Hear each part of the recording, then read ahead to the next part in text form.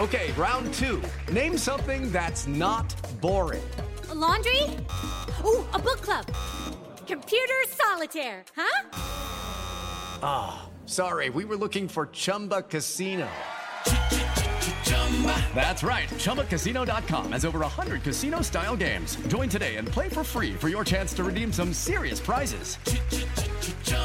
ChumbaCasino.com. No purchase necessary. Void where prohibited by law. 18+. Terms and conditions apply. See website for details. As a longtime foreign correspondent, I've worked in lots of places, but nowhere as important to the world as China.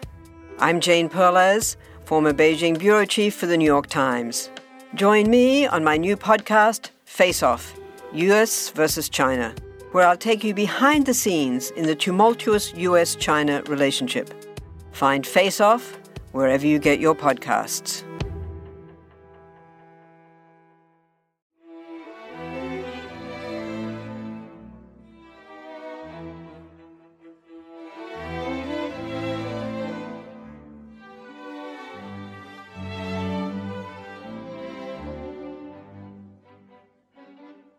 Welcome to Pax Britannica. Season 2, Episode 24. Give unto Caesar his due.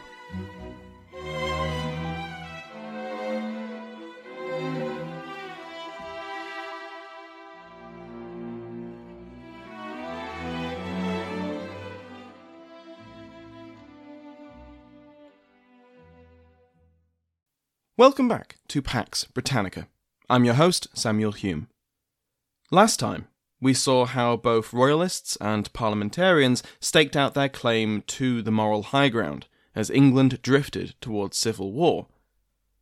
Charles I and his supporters, notably his chief wordsmiths, Sir Edward Hyde, Viscount Falkland and Lord Culpeper, made a strong case based on tradition and moderation. They admitted that there had been some mistakes made during the personal rule, but that these had now been rectified by the work already completed by Parliament. Now, the king was making his stand against the radicalism of those MPs and peers who still remained in London under the sway of the revolutionary and puritanical junto.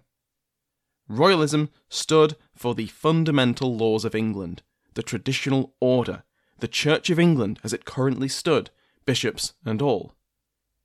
Parliamentarian publications, including declarations made from both Houses of Parliament and published, as well as private pamphleteers like the lawyer Henry Parker, also argued that they were defending the rule of law, the fundamental laws of England, and the rights of the sovereign.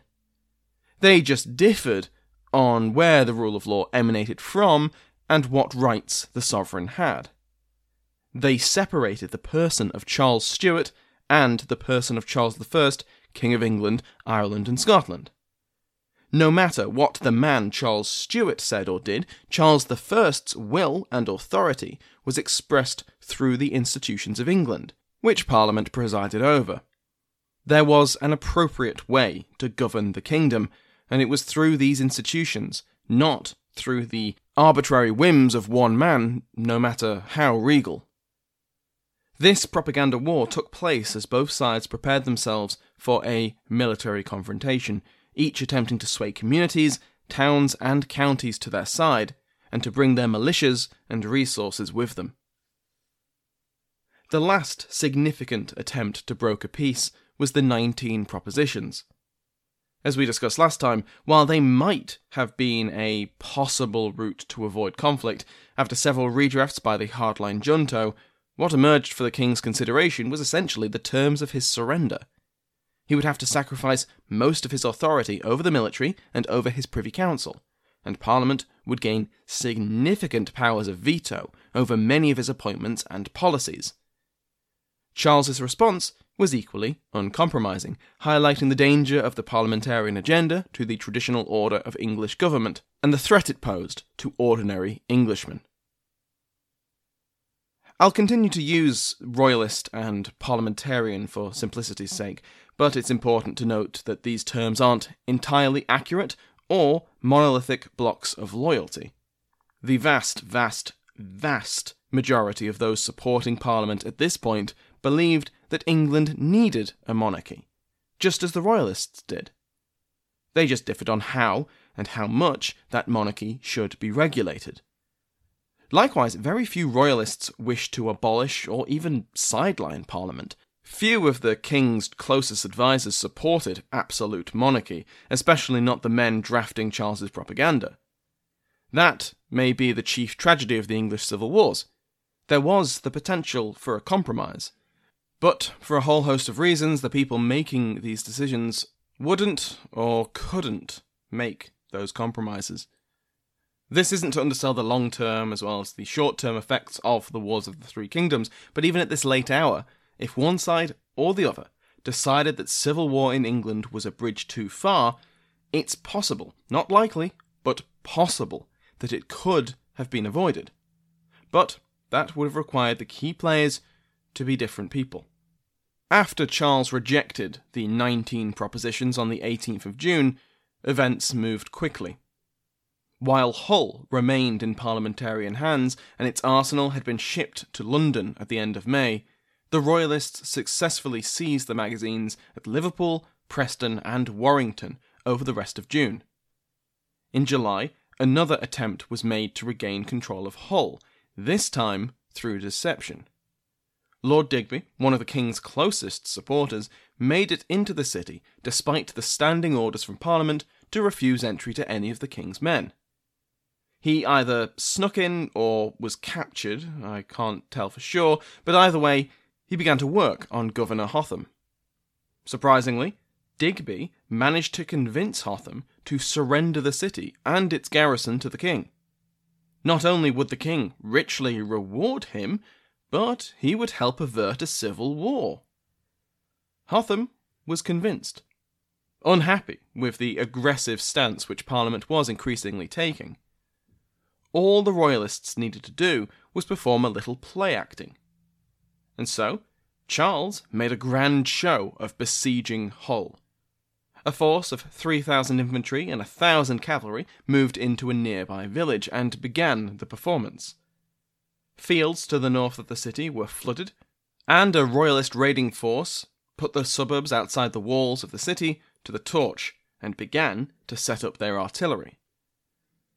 This marks the first military action of the First English Civil War, as it appears that this was the point where Hotham changed his mind yet again. The plan had been that once the Royalist forces took their positions for a siege, Hotham would, quote, think he had discharged his trust to the Parliament as far as he ought to do. But once the Royalists did their part, rather than bowing to the inevitable and opening the gates to the king as had been planned, Hotham ordered that the defences be manned and ordered his own guns to fire on the besiegers. Then John Meldrum, a Scot who had served under Gustavus Adolphus but now sided with the English Parliament, sallied from the gates, ambushed the approaching column of 3,000 men, destroyed the artillery batteries, and forced the Royalist force away from the city. Meldrum had arrived just in time. Parliament had sent him by ship to reinforce the garrison, and their governor's will, as they'd correctly judged that Hotham was wavering in his loyalty to Parliament. Meldrum arrived with reinforcements, some 1,500 men, and stiffened Hotham's resolve, as well as leading the sallying we mentioned before. Meldrum would go on to conduct a night raid on the Royalist siege camp in the village nearby. He forced them to abandon more than a dozen artillery pieces as they fled. One of these pieces was a 36-pound mortar, nicknamed the Queen's Pocket Pistol. The parliamentarians subsequently renamed the mortar after the whole garrison's favourite prostitute, Sweetlips. Furious at the backsliding of Hotham, Charles lifted the siege of Hull. Parliament was not idle or merely reactionary while the king was making his moves. The first thing they needed to do was improve decision-making, because even with the reduced attendance of Parliament, it was a large, unwieldy body. It would be no good for actually fighting a war. An executive was needed to actually run the war, which everyone knew was imminent. And so was born the Committee of Safety. This body was established on the 5th of July and was made up of 5 peers and 15 MPs. Their names will be very familiar to us by now, but don't worry about remembering all of them. The peers were the Earls of Essex, Holland, Northumberland, Pembroke, and Viscount Say and Seal. The MPs included Nathaniel Fiennes, John Hampden, Henry Marten, Denzil Holles, Sir William Waller, and of course, notorious arsehole John Pym. A week later, on the 12th of July, Essex was commissioned as Captain General of Parliament's army, and a body of 10,000 volunteers was to be raised for his command. In many ways, the choice of Robert Devereux, 3rd Earl of Essex, as Commander-in-Chief was a sensible one. Among the other English nobles of his rank, he was by far the most experienced soldier, having spent much of the last 20 years on campaign. But that experience was a mixed blessing.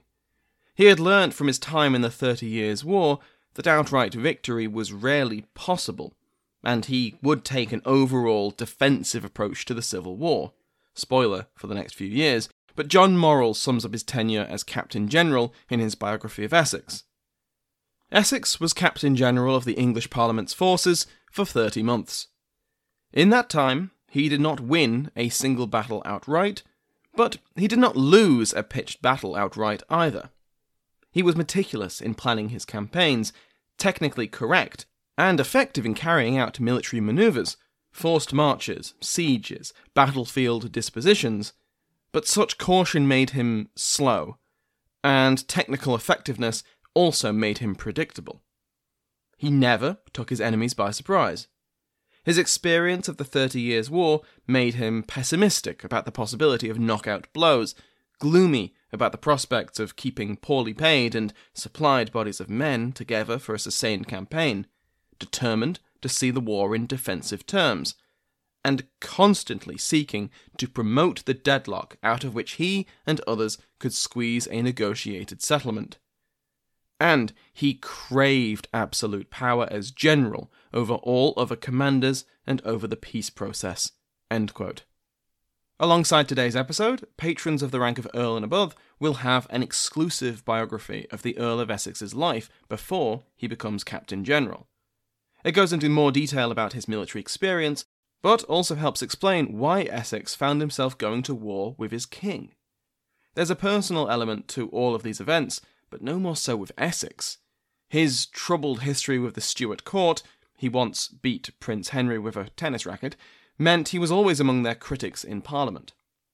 Anyway, in his new position as Captain General, Essex gathered a lifeguard and officer corps of serious potential. Aside from the sons of his fellow peers, Essex was still a firm believer in the right of noble command. He also valued experience on the continent, and so other men of lower social station were raised up. And when I say these men had potential, they will achieve it. More than one of Cromwell's future major generals found themselves at Essex's side in the summer and autumn of 1642, along with men like Henry Ireton and Edmund Ludlow. But where was Essex getting his armies? From his sleeveys, of course, but also from the London trained bands. The capital's militia was by far the largest and best equipped of England's militias, which isn't surprising considering London was by far the largest and richest city. It was also, by and large, firmly on the side of Parliament, though of course there were exceptions. Essex also drew heavily from the county militias of Surrey and Middlesex, and when he marches out to war, he'll collect more recruits from the towns he passes by. For his part, Charles's army also drew from militia forces across the north, but he could also rely on a relatively high number of professionals from the Continental War, not least his nephews, the Princes Rupert and Maurice of the Rhine, who had spent most of their lives in the war that their father had sparked when he accepted the Bohemian crown. Throughout the rest of July and August, the preparations for war continued, as both sides raced to take control of as many strongpoints and arsenals as they could. On the 2nd of August, Colonel George Goring, Governor of Portsmouth, who had returned to the key port with Parliament's blessing in January, switched sides. He now declared for the king, and brought the wrath of the Earl of Warwick, Admiral of the Fleet, down on the city a week later. The Royal Navy blockaded the port, while parliamentary troops cut off the town by land after capturing Port's Bridge. Portsmouth had become key to Charles's plans as the best place for foreign troops to land to help him. Foreign troops weren't on the way, but Charles hoped that one day that would change and Portsmouth would be ideal. But, to jump ahead a month, after the capture of the Isle of Wight and after almost a month of blockade and siege, Colonel Goring would surrender the town to Parliament before fleeing to the Netherlands. On the 8th of August, the Earl of Northampton seized the munitions held at Banbury for Charles, and a week later, a little-known MP and newly minted cavalry officer called Oliver Cromwell took control of the Cambridge Magazine for Parliament. On the 12th, Parliament strengthened its hold on London with the arrest of the Mayor of London, a known royalist, and on the 21st of August, Dover Castle was surprised and captured for Parliament. Throughout all of this, with the open raising of armies, the picking of sides, the capture of magazines, arsenals and castles, the skirmishes and sieges, and the spilling of blood, it might surprise you to learn that this wasn't a civil war yet. Because despite everyone knowing that, short of a miracle, a compromise between king and parliament wasn't going to happen, and this constitutional crisis was going to be resolved through war, neither side had taken the final step of actually declaring war on the other. That was about to change. Early in August, Charles left York at the head of his army. He wound his way south, sending out orders to his supporters to gather at Nottingham. He passed through Doncaster, Newark, and Leicester, to a decidedly mixed reception until he reached the walls of Coventry. Here, instead of being begrudgingly welcomed, he was outright denied access. This was as far south as Charles's Hearts and Minds tour would go. Now he rode straight to Nottingham to meet with his supporters. It was at Nottingham, on the 22nd of August, in the pouring rain, that he ordered his standard be raised. The raising of the royal standard, complete with its legend, "Give unto Caesar his due," was the declaration of war that everyone had been expecting and dreading for more than half a year. Never mind that the standard itself was drenched in rain and blown over into the mud by the wind. The intent was unmistakable. England was now in civil war.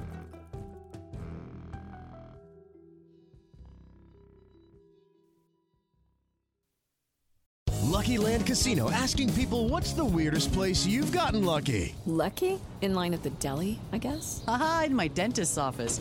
More than once, actually. Do I have to say? Yes, you do. In the car before my kids' PTA meeting. Really? Yes. Excuse me, what's the weirdest place you've gotten lucky? I never win and tell. Well, there you have it. You can get lucky anywhere, playing at LuckyLandSlots.com. Play for free right now. Are you feeling lucky? No purchase necessary. Void where prohibited by law. 18 plus. Terms and conditions apply. See website for details.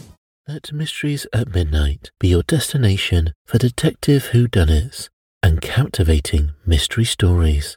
You'll hear classic stories like Sherlock Holmes, Agatha Christie's Poirot, and short tales from H.G. Wells, Charles Dickens, Edgar Allan Poe, and others. I'm Christopher, and I read these classic stories in the soothing style of a bedtime story, so you can listen to them in bed when you drift off to sleep. I also host the #1 sleep podcast in the world called Sleep Cove, where millions drift off to meditations, hypnosis, and bedtime stories. We soon realized that listeners wanted to hear our mystery stories all in one place, so we created Mysteries at Midnight, where you can listen to all new tales every week. Search for Mysteries at Midnight on Apple Podcasts, Spotify, or your favorite podcast app, and follow and subscribe so you don't miss out on new episodes. So why don't you pick a story now? And can you guess the twist? Some of us love history. Others used to or never did because history was presented as nothing but the rote memorization of names, dates, and facts. Basically, the story got left out, and that made history kind of suck. My name is Greg Jackson. I'm a university professor with a PhD in history, and bringing history to life is my passion. That's why I created my podcast, History That Doesn't Suck. I want to teach you everything you need to know about U.S. history, but I do so through stories. let me tell you about George Washington begging his men not to mutiny against Congress, Clara Barton saving Union soldiers amid enemy fire, enslaved Frederick Douglass risking his life for liberty, and about so many other figures as their real experiences make industrialization, social movements, and even congressional debates and tax policy come to life. Subscribe to History That Doesn't Suck today, and join me, Professor Greg Jackson, every other week for a new episode, where I'd like to tell you a story. England was now in civil war, but that didn't mean that everyone was eager to just start killing each other. The king sent 2 representations to Parliament in the days following the raising of the royal standard to offer them peace terms. How genuine these were, I don't know. Perhaps Charles had hoped that his declaration of war might jolt his misbehaving subjects back into reality. Proof that he was not backing down, that this debate was not going to be solved in pamphlets, but on the battlefield. Regardless, Parliament refused the offers. They were prepared to stand their ground. They had been preparing for this for months. And so orders were dispatched for Essex's forces to muster at Northampton, and on the 9th of September, Essex left London to meet with them. His departure from the city was an extraordinary display. He was like a conquering hero, or rather he was expected to be a conquering hero by the cheering crowds who mobbed his carriage and wished him well. One contemporary noted wryly that, quote, "No rebel hath received such a royal farewell before." He arrived in Northampton a few days later, and after making his final preparations, the Earl of Essex, Captain General of Parliament, raised his standard on the 14th of September. Now, both sides had declared war on the other. Essex was commander of the army, but he had been given his orders by the civilian Parliament. He was to, quote, "rescue Charles from his evil advisers and bring him back to London." Now, whether Charles actually wanted to be rescued was irrelevant, because even now, with Parliament committed to war against their king, they're still sticking to the official story that Charles had merely been misled. As Nick Lipscomb puts it, quote, "It was a political mission for a military operation, and Essex knew only too well that in order to bring the king back, he would have to defeat him in open battle." End quote. That was the uncomfortable truth. No matter how far they stretched the myth of the evil counsellor, and it was seriously fraying at this point, the parliamentary officers knew they were marching to fight their sovereign on the battlefield. No matter how convincing the pamphlet, it's hard to argue that this wasn't the definition of treason. If they were defeated, they would almost certainly find themselves executed, or perhaps just imprisoned for life. And a defeat was certainly possible. While Essex's army was big, numbering around 6,000 infantry and 4,000 cavalry, it was far from a united force. It was a hodgepodge of different militias and trained bands, unused to fighting together. In fact, they were unused to fighting at all. The English militias had been neglected over the past few decades, and the relative peace within England had meant the Lords Lieutenant had shirked their peacetime duties of mustering, training, and arming their men. In fact, Essex was one of the few Lords Lieutenant who had actually taken their responsibilities seriously. London's trained bands were at least better equipped and marginally better led, and they made up the core of Essex's army. But that wasn't saying much. The silver lining was that the king was also relying on poorly trained and ill-disciplined militias. En route to the mustering point at Northampton, the ill-disciplined, underpaid soldiers did what ill-disciplined, underpaid soldiers tend to do. They pillaged their way across the home counties.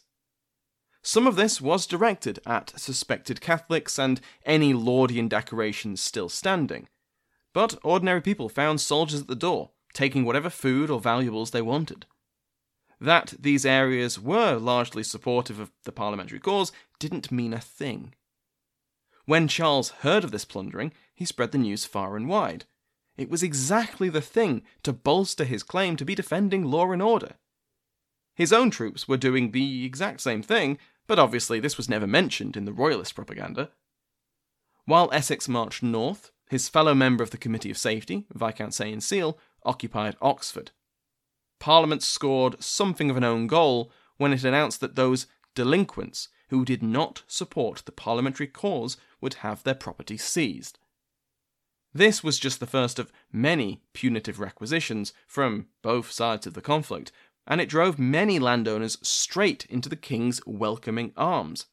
Again, royalist propagandists made the most of this attack on property and the status quo. News of the parliamentarian advance spurred Charles to react, and so he left Nottingham and headed west into Shrewsbury, arriving on the 20th of September. This proved to be a great decision in terms of recruitment, as the surrounding counties of Shropshire, Worcestershire, and Lancashire, as well as nearby Wales, were much more favourable to the royalist cause, and hundreds of new recruits came to the king's banner. Essex attempted to shadow the king's move west, to keep his army between Charles and London, and so he marched towards the city of Worcester. Worcester, Jewel of the Shires, had been the home of Sir John Byron and his Oxford garrison since the 20th of September.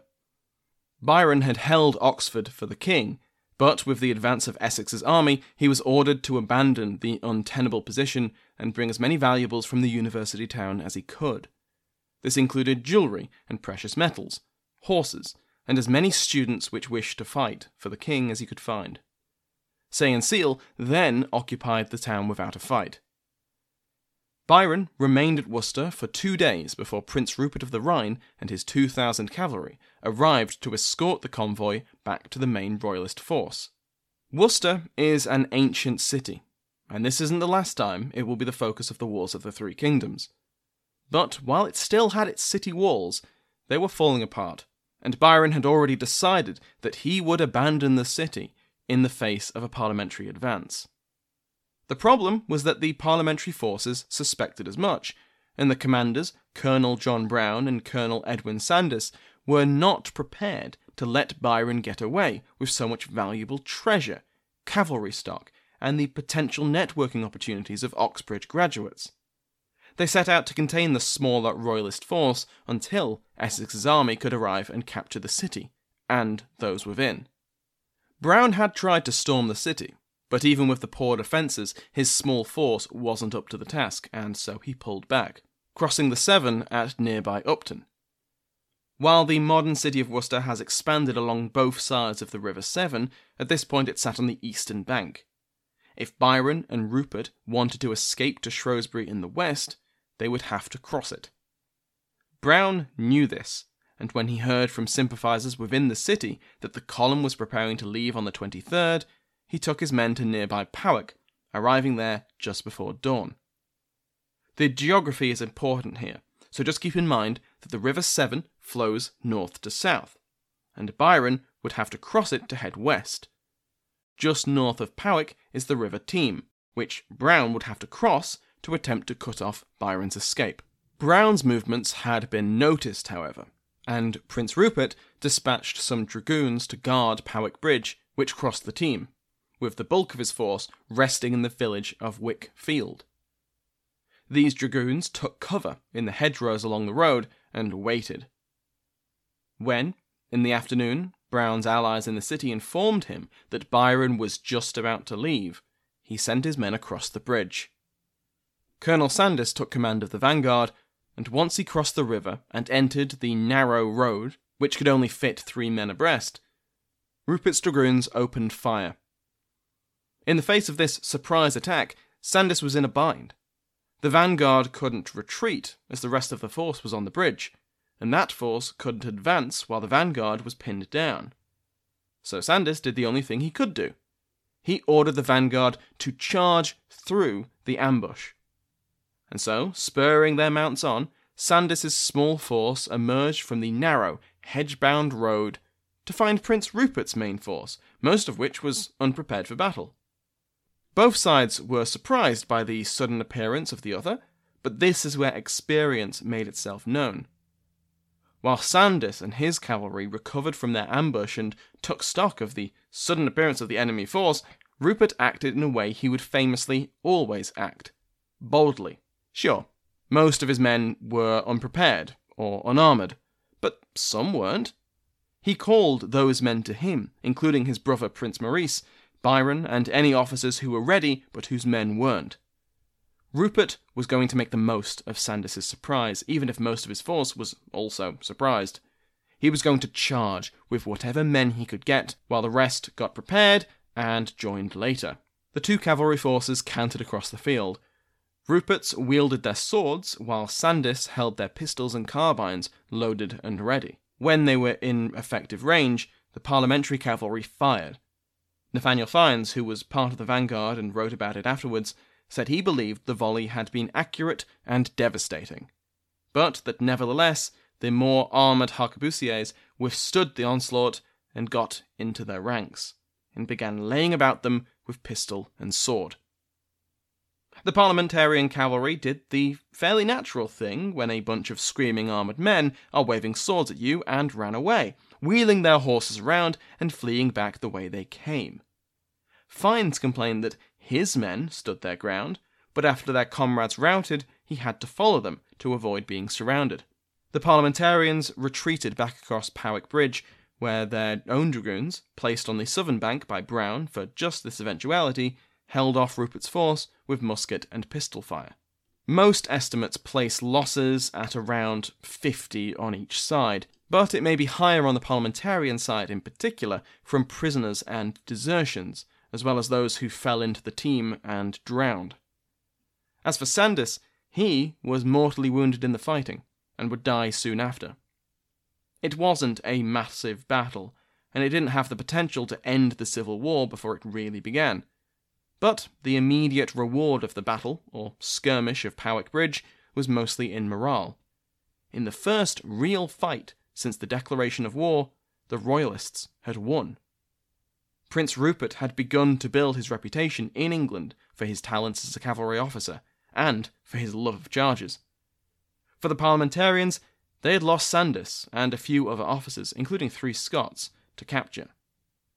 When the fleeing cavalry kept right on fleeing across the Severn, they met with Essex's lifeguard, and put the fear of God, and Prince Rupert's horse, in them. So they ran away as well. This was despite the fact that Rupert never crossed the team, and was, at that point, escorting Byron's column out of Worcester. Once Byron and Rupert reached Shrewsbury, they brought with them not only the valuables of Oxford and the good news of victory, but also options. Charles knew where Essex's army was, as Worcester had been occupied by Essex the day after Powick Bridge. The king could march against the main parliamentary force. If he could destroy that, that would be a potentially Civil War-ending battle. The alternative Civil War-ending move would be to bypass Essex entirely, to march straight on London, to capture the city and win the war that way. If they lost the capital, Parliament would have to surrender, and if they didn't, they would lose the wealth and legitimacy which London brought, making any further resistance much more difficult.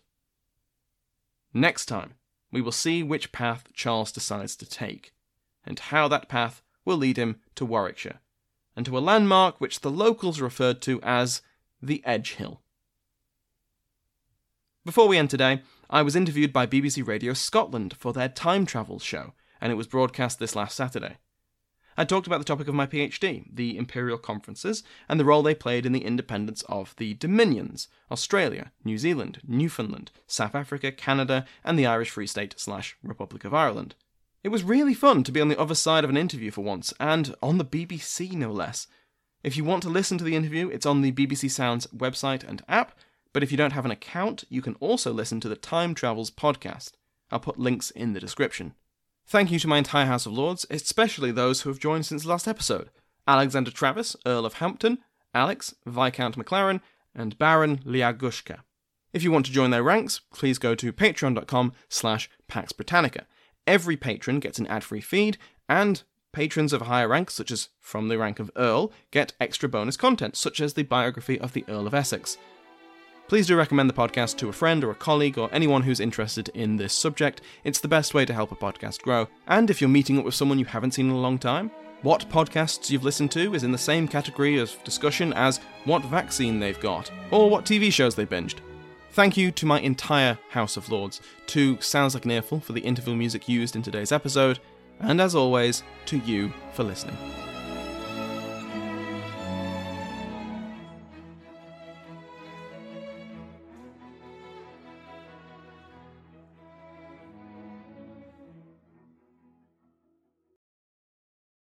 Hello, it is Ryan, and we could all use an extra bright spot in our day, couldn't we? Just to make up for things like sitting in traffic, doing the dishes, counting your steps, you know, all the mundane stuff. That is why I'm such a big fan of Chumba Casino. Chumba Casino has all your favorite social casino-style games that you can play for free anytime, anywhere with daily bonuses. That should brighten your day a little. Actually, a lot. So sign up now at ChumbaCasino.com. That's ChumbaCasino.com. No purchase necessary. VGW Group. Void where prohibited by law. See terms and conditions. 18+. What did it take to survive an ancient siege? Why was the cult of Dionysus behind so many slave revolts in ancient Rome? What's the tragic history and mythology behind Japan's most haunted ancient forest? We're Jen. And Jenny. From Ancient History Fangirl. Join us to explore ancient history and mythology from a fun, sometimes tipsy perspective. Find us at ancienthistoryfangirl.com or wherever you get your podcasts.